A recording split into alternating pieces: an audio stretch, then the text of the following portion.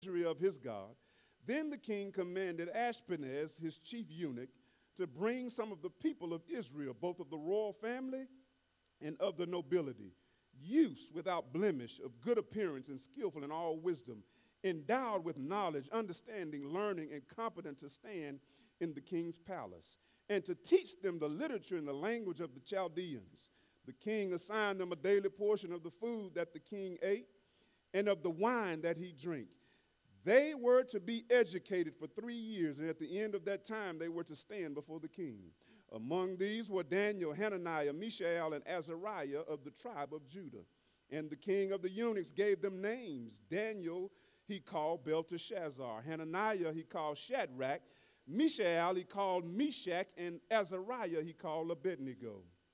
But Daniel resolved that he would not defile himself with the king's food or with the wine that he drank. Therefore he asked the chief of the eunuchs to allow him not to defile himself. And God gave Daniel favor and compassion in the sight of the chief of the eunuchs. And the chief of the eunuchs said to Daniel, I fear my lord the king, who assigned your food and your drink. For why should he see that you were in worse condition than the youths who are your own age? So you would endanger my head with the king.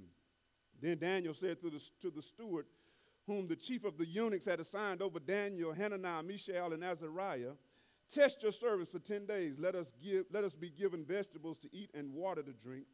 Then let our appearance and the appearance of the youths who eat the king's food be observed by you, and deal with your servants according to what you see. So he listened to them in this matter and tested them for 10 days. At the end of the 10 days, it was seen that they were better in appearance and fatter in flesh than all the youths who ate the king's food. Amen. As we take a closer look at this passage, I'd like to issue all of us, not just you, but all of us, a challenge for 2020. Here's the challenge. Dare to be like Daniel. Dare to be like Daniel. That is the challenge for all of us. There is no doubt that among many other things, Daniel was indeed a thermostat. To better understand how young Daniel is worthy of this title, please join me as we consider some of the things from this text. First of all, let us consider the conditions. Let us consider, in order to figure out how Daniel can wear this title, how he can fit this title of being such a man, let us consider, firstly, the conditions. Again, verses 1 and 2 say this. In the 3rd year of the reign of Jehoiakim, king of Judah, Nebuchadnezzar, king of Babylon, came to Jerusalem and besieged it. And the Lord gave Jehoiakim, king of Judah, into his hand with some of the vessels of the house of God, and he brought them to the land of Shinar, to the house of his God, and placed the vessels in the treasury of his God. The conditions. What were the conditions? Well, they were such. The year was 605 BC, and God's people had been continuously disobedient.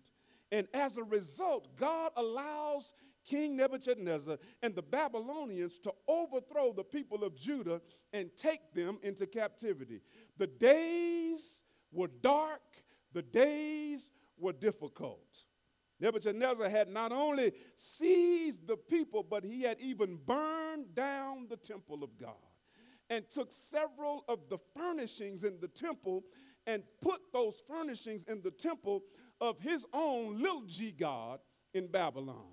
The days and the conditions of the days were challenging conditions. Can you imagine for the people of God having to go through, even though it was of their own doing? Can you imagine the difficulty and the challenge of the conditions of the day? This Gentile, heathen king, pagan king, is allowed to have his way with not only the people of God, but also the things of God. It was challenging. I submit to you that in 2020, we are likely to face some challenging conditions as well. I'm not making it up. I know it's true. I know that 2020 has some challenges in store for all of us. I know it's true because history proves it. History says that if 2019 had challenges, and 2018 had challenges, and 2017 had challenges, and how far should I go with this? 2016 had challenges. What I'm really trying to say is that every year presents challenging conditions, and we are guaranteed to face some challenges in the coming year. We'll face personal challenges like loss of loved ones, like those so some of those same things happened in 2019. In 2019, we faced loss of loved ones. We faced illnesses. We faced broken families. We faced financial issues in 2019. And it's assured that if it happened then, it's likely to happen in the coming year. In 2019, we faced societal changes like the proliferation of porch pirates, that kind of thing. In 2019, we saw the profound and profane invasion of our privacy. It's all over the news. Our privacy is being invaded at an alarming rate, and it is sure to continue because of history. It's sure to continue in the coming year. We face challenges. It's in the news this morning of violence, mass violence that's happening at an alarming rate just in our nation, but not only in our nation, all over the world. In fact, as of December the 25th, the 359th day of this year, there were reported 406 mass shootings just in the United States of America. 359 days, 406. As of November the 19th, the 46th week of 2019, there were 45 school shootings reported, almost one per week. Difficult times, challenging times happen in this year, which says that it's likely some of these things will continue to have challenges in the coming year. But not only does history prove it, Scripture promises it. Scripture promises it in passages like John 16:33, where Jesus says, "In this world you shall have tribulation."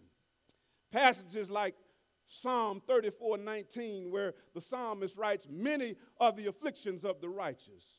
Passages like Isaiah 54:17, where the prophet writes, "No weapon that is formed against thee shall prosper." The fact that he says that no weapon shall prosper means the good news is on the end, that it's not going to prosper. The bad news is at the beginning, which says that the weapon shall be formed. We can rest assured that 2020 will have its share of challenges. The conditions will be challenging. There's no doubt about it. It's what the poet Langston Hughes writes about in his poem entitled Mother to Son, where a loving mother in a dialogue with her son about life says this: "Well, son, I tell you, life for me ain't been no crystal stair. It's had tacks in it and splinters and boards torn up and places with no carpet on the floor bare. But all the time I've been a climbing on and reaching landings and turning corners and sometimes going in the dark where there ain't been no light and life ain't been no crystal stair." We're sure in 2020 to face some challenges. Like the people of Judah and the mother of this poem, we will face some challenging conditions in the coming year. There's no doubt about it. Here's the thing. Challenging conditions call for courageous characters. Whenever we're faced with challenging conditions, it calls for us to be courageous characters. And so then the next thing, as we've considered the conditions, let us then consider from the text the characters. Let us consider the characters. In verses 3 and 4, we find out that there are 4 characters who are handpicked by the king. 4 characters in this story who are handpicked by the king. Verses 3 and 4 say this: Then the king commanded Ashpenaz, his chief eunuch, to bring some of the people of Israel, both of the royal family and of the nobility, youths without blemish, of good appearance and skillful in all wisdom, endowed with knowledge, understanding, learning, and competent to stand in the king's palace and to teach them the literature and language of the Chaldeans. He handpicks these characters. And in verse 6, we find out that the central character to the narrative is Daniel. And his supporting cast are his 3 friends by the name of Hananiah, Mishael, and Azariah. In verse 7, the names are changed to Belteshazzar, Shadrach, Meshach, and Abednego. These are the central characters in this story. Here's a question. Why were these characters selected by the king? Why did he select them? Well, it reminds me of what Jesus says in Luke 22:31 when he says to Peter, Peter, he doesn't call him Peter, he calls him Simon. He says, Simon, Simon, Satan desires to have you that he may sift you as wheat. And I submit to you that Nebuchadnezzar, like Satan, desired to have these 4 characters because, like Peter, they had potential, they had promise on the inside of them. It's obvious because of their background. It's obvious because of who they were, that they had potential. And so I say this to all of us. As we endeavor to go into this new year, let us be reminded that the enemy is not after us because of who we are. He's not after us because of who we are. He's after us because of who we shall become. He's after us because of the potential that lies on the inside of us. He's after us because of the promise that we have on the inside of us. This king was no different. He was after them for their potential. They were only 15 and 16-year-old boys at the time, not able to fully realize their potential. But the potential, nevertheless, was there. We know it was there because verses 3 and 4 says that they were from royalty. They were well favored. They were wise. They had potential and promise, and they were selected because of that. How does that apply? Well, Peter says it, we are from royalty. We have promise. For I know the thoughts I have for you, Jeremiah 29:11 says, thoughts of peace and not of harm, thoughts to prosper you, thoughts of and to give you an expected end. We have promise, and because of that, we are susceptible to the enemy as characters to be selected by him, and we have to be aware of that when that is a possibility, that we have to be courageous. So these characters, we've looked at the conditions. We've looked briefly at who the characters are in the story. Now, let's consider the choices. There are choices that are made in life. And I think everyone would agree that choices are important. The choices we make are extremely important. It's extremely important, so important that in Scripture, the word choose is found in 55 verses, in 24 chapters, and in 15 books in the Bible. It is important. Choices that we make in 2020 will be important. The wrong choice could be fatal. You know it's true. Let me give you an example. On April 14, 1912, at approximately 11:40 p.m. in the night, the supposedly unsinkable Titanic, 4 days into its maiden voyage, struck an iceberg and sank, killing 1,500 people. There are many choices made that shared in the fault for this tragedy, such as the builders of the ship focusing on the 16 supposedly watertight compartments that were built there to supposedly make the ship unsinkable. They focused on that rather than focusing on the need for enough lifeboats, that in case the ship would go down, there would be enough lifeboats to save everybody. They didn't equip the ship with enough lifeboats. Choices like canceling a scheduled drill the morning of the departure that would have walked everybody through how to depart the ship in an organized way. They chose to overlook that. Choices like ignoring repeated warnings about the icebergs. But one of the most costly choices centered around something simple like a key and some binoculars. Second Officer David Blair was removed from the crew just before the ship set sail. Last minute decision to make a crew change. And he forgot in the rush to hand his key to a locker that contained binoculars for the lookout so that he could get to the binoculars. The ship had set off before he realized he had forgot to leave the key. So the crew had to watch for icebergs using only their eyes. And we know that choice proved to be deadly. Choices are important, and they can be costly. The wrong choice can be fatal. On the other hand, the right choice could change the course of history for the better.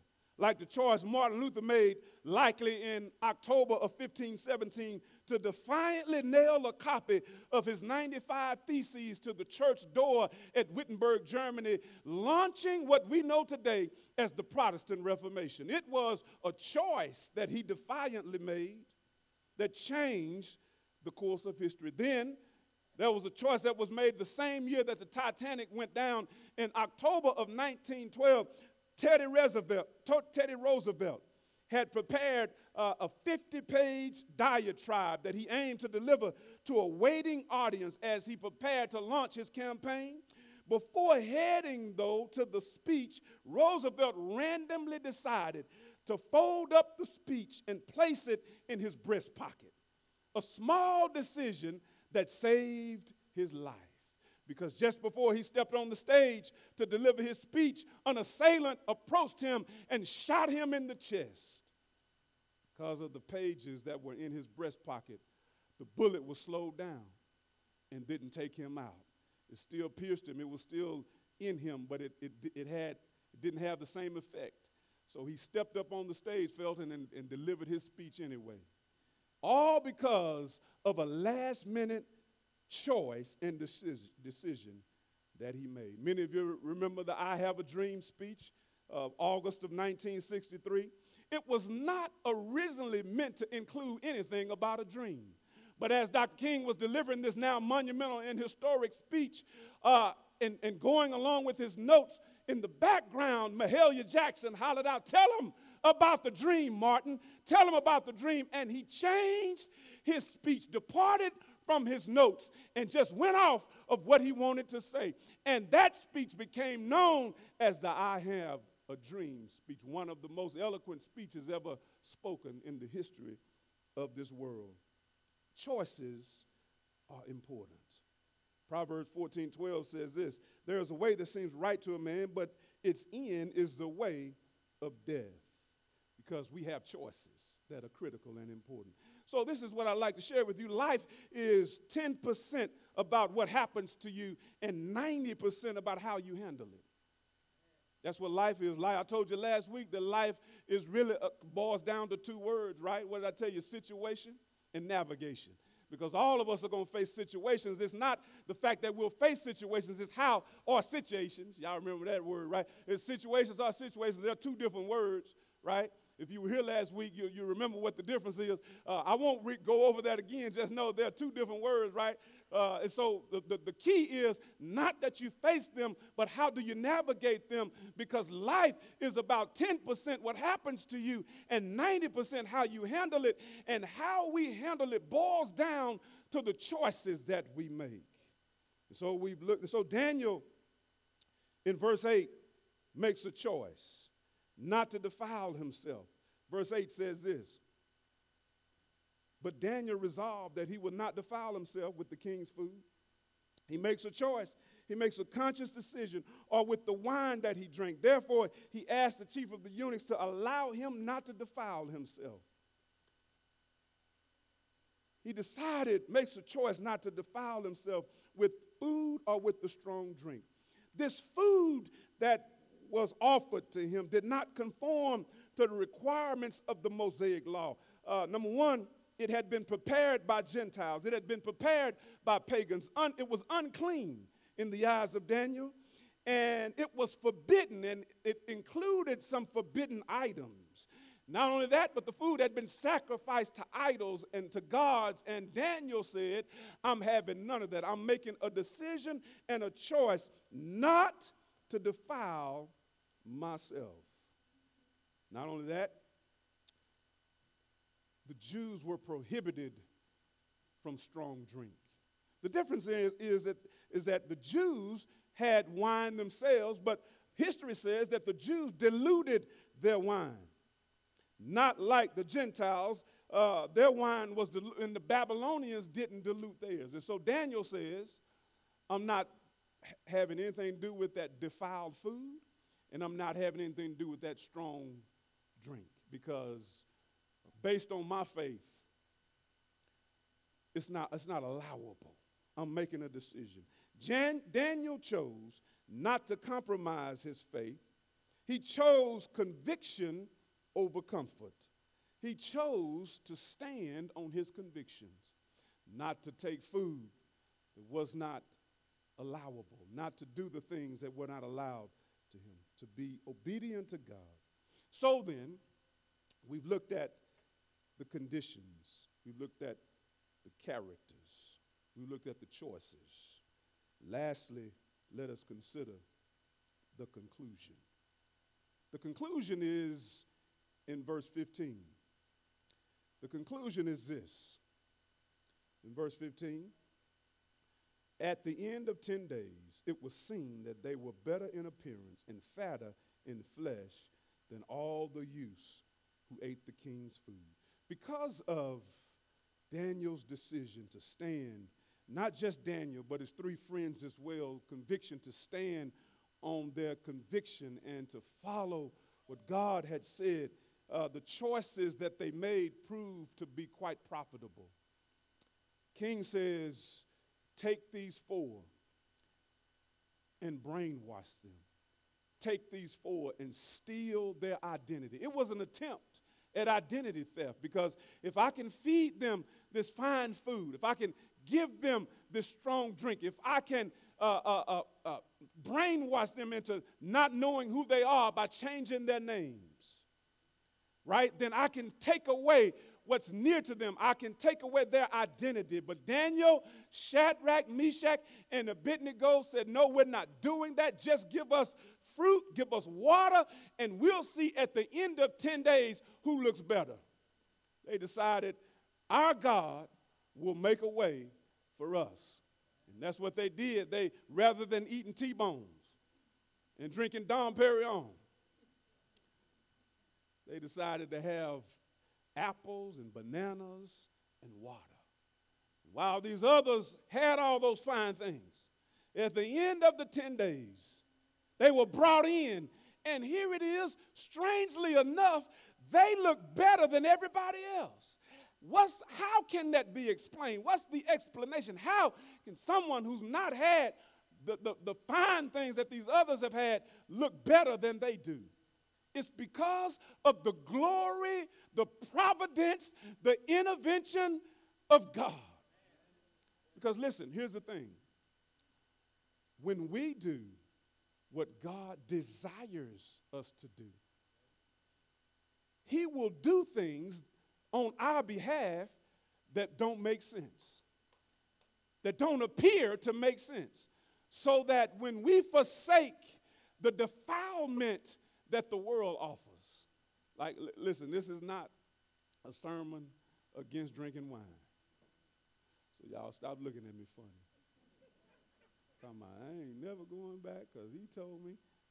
It's not that, I'm saying defilement, right? The ways of the world, the wickedness of the world, the ways that the world attempts when we stand firm on our convictions and our faith in God and turn our backs on the ways of the world that are not for us, even though the enemy desires to have us, that he might sift us as wheat, Jesus says to us, like he said to Peter, but I prayed for you.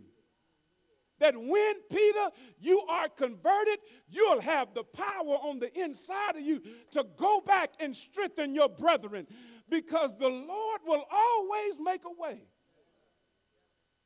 when we are faithful to him. And so, their choices proved to be quite profitable. This experience early on in Daniel's life paves the way for him and sets the precedent for him to become a thermostatic powerhouse for God.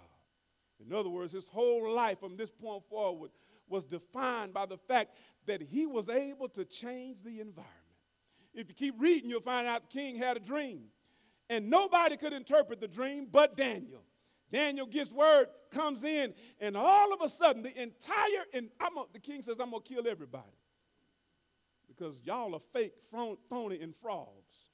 But somebody said, what? Daniel got word, and Daniel gets word, and Daniel says, I'm paraphrasing, hold up, wait a minute, I can do this.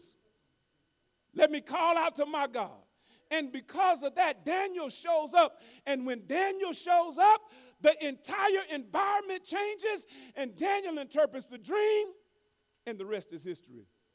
It sets the stage. This early obedience to God sets the stage for the rest of Daniel's life. In fact, he and the Hebrew boys would go on to make history.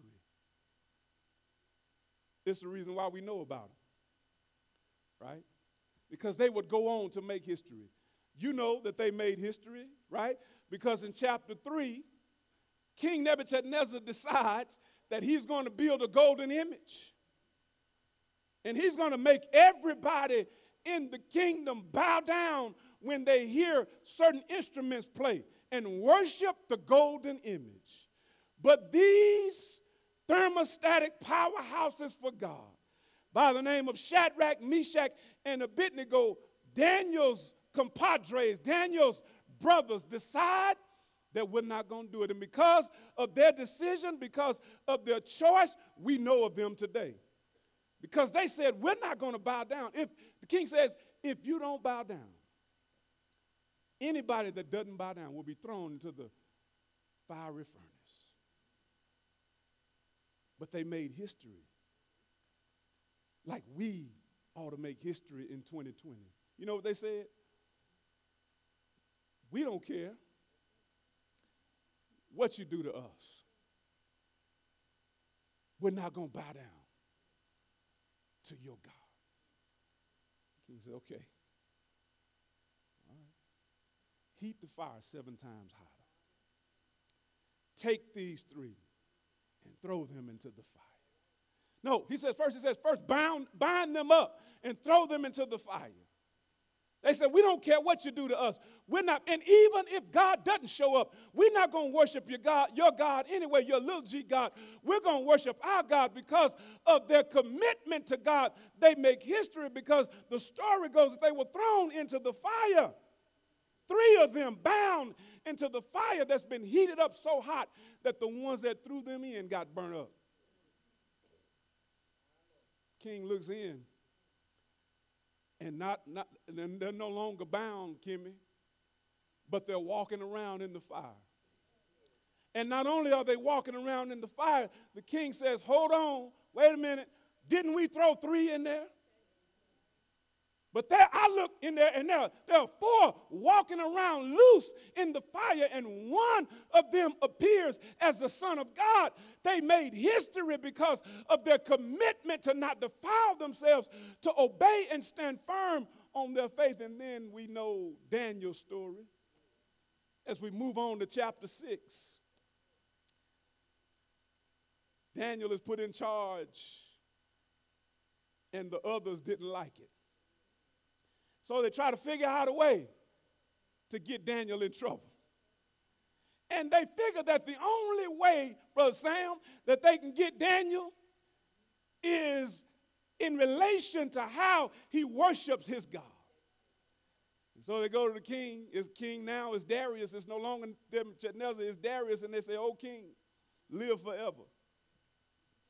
Make an edict that whoever prays to any other god will be the same hour thrown into the den of the lions." So the king doesn't really know what's going on. He doesn't know that they're after Daniel, so he does it. And then once he does it, he can't take it back. And so they go to him and they say, "This Daniel." First of all, Daniel hears about it. And you know what Daniel does? And you know what Daniel doesn't do? What he does is what he always had done. And what he doesn't do is do what the edict said he should do. Is to not pray, not worship, not pray to his. So you know what Daniel does? Daniel goes home immediately after hearing this. He goes home, and what he has always done, he does this day. He opens his windows to the east, and 3 times a day, he goes down on his knees with his window open so that everybody can see him. He prays 3 times a day to his God, the same way that he had done all his life, ever since before we find out about him in chapter 1. He's still praying to his God. And they find out,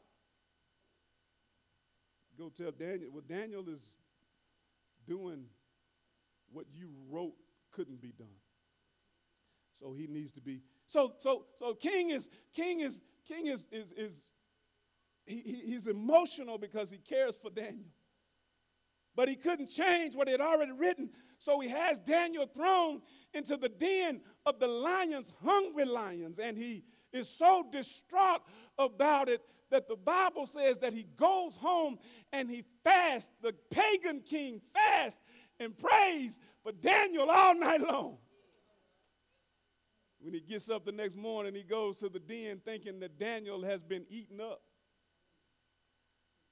But when he looks in, Daniel is just fine. Because of Daniel's initial commitment in difficult conditions to be everything God called him to be, it works out well for Daniel. And so then, I challenge us as we step in to this new year. I challenge us that we dare ourselves, that even when times are tough, even when we're tempted to do the wrong thing, that we would remember Daniel, that we would look back to him, that we would remember Shadrach, Meshach, and Abednego and how they handled difficult conditions and do what they did. And so then I'd like to leave you as I close with some scripture. I'd like to leave you with some scripture as we go into 2020 that I believe will help us. You've heard these passages before, but I want to leave them with you so that throughout the new year, you can remember them, you can recite them, you can use them, you can utilize them, you can put them into action in your life and me in my life as we go into this new year. First one, 1 Corinthians 15:58 says this. We're closing with this. I'm leaving you with these. Here it is. Therefore, my beloved, be steadfast, immovable, always abounding in the work of the Lord, knowing that in the Lord your labor is not in vain. You're going to need that one in 2020. 2020 is going to be challenging. Listen, there are going to be some good times, but there's also going to be some tough times. In 2020, you're going to need Galatians 6:9. Galatians 6:9 says this, and let us not grow weary of doing good, for in due season we will reap if we do not give up. There are going to be some times in 2020 where you're going to want to give up. And in those times where you're weary, in those times where you want to give up, just remember 1 Corinthians 2:9. But as it is written, eye hath not seen, nor ear heard, neither has it entered into the hearts of man the things which God has prepared for them that love him. Would you remember those three? 2020? We're all going to need them. Let's pray. Lord, we thank you for your word, for your will, for your way. Thank you, Lord, for the story of Daniel and his friends. We pray that we will be able to apply some of those same principles to our own lives as we enter into the new year. Help us to please you. Help us to serve you. Help us to love you more, is our prayer. In Jesus' name we pray.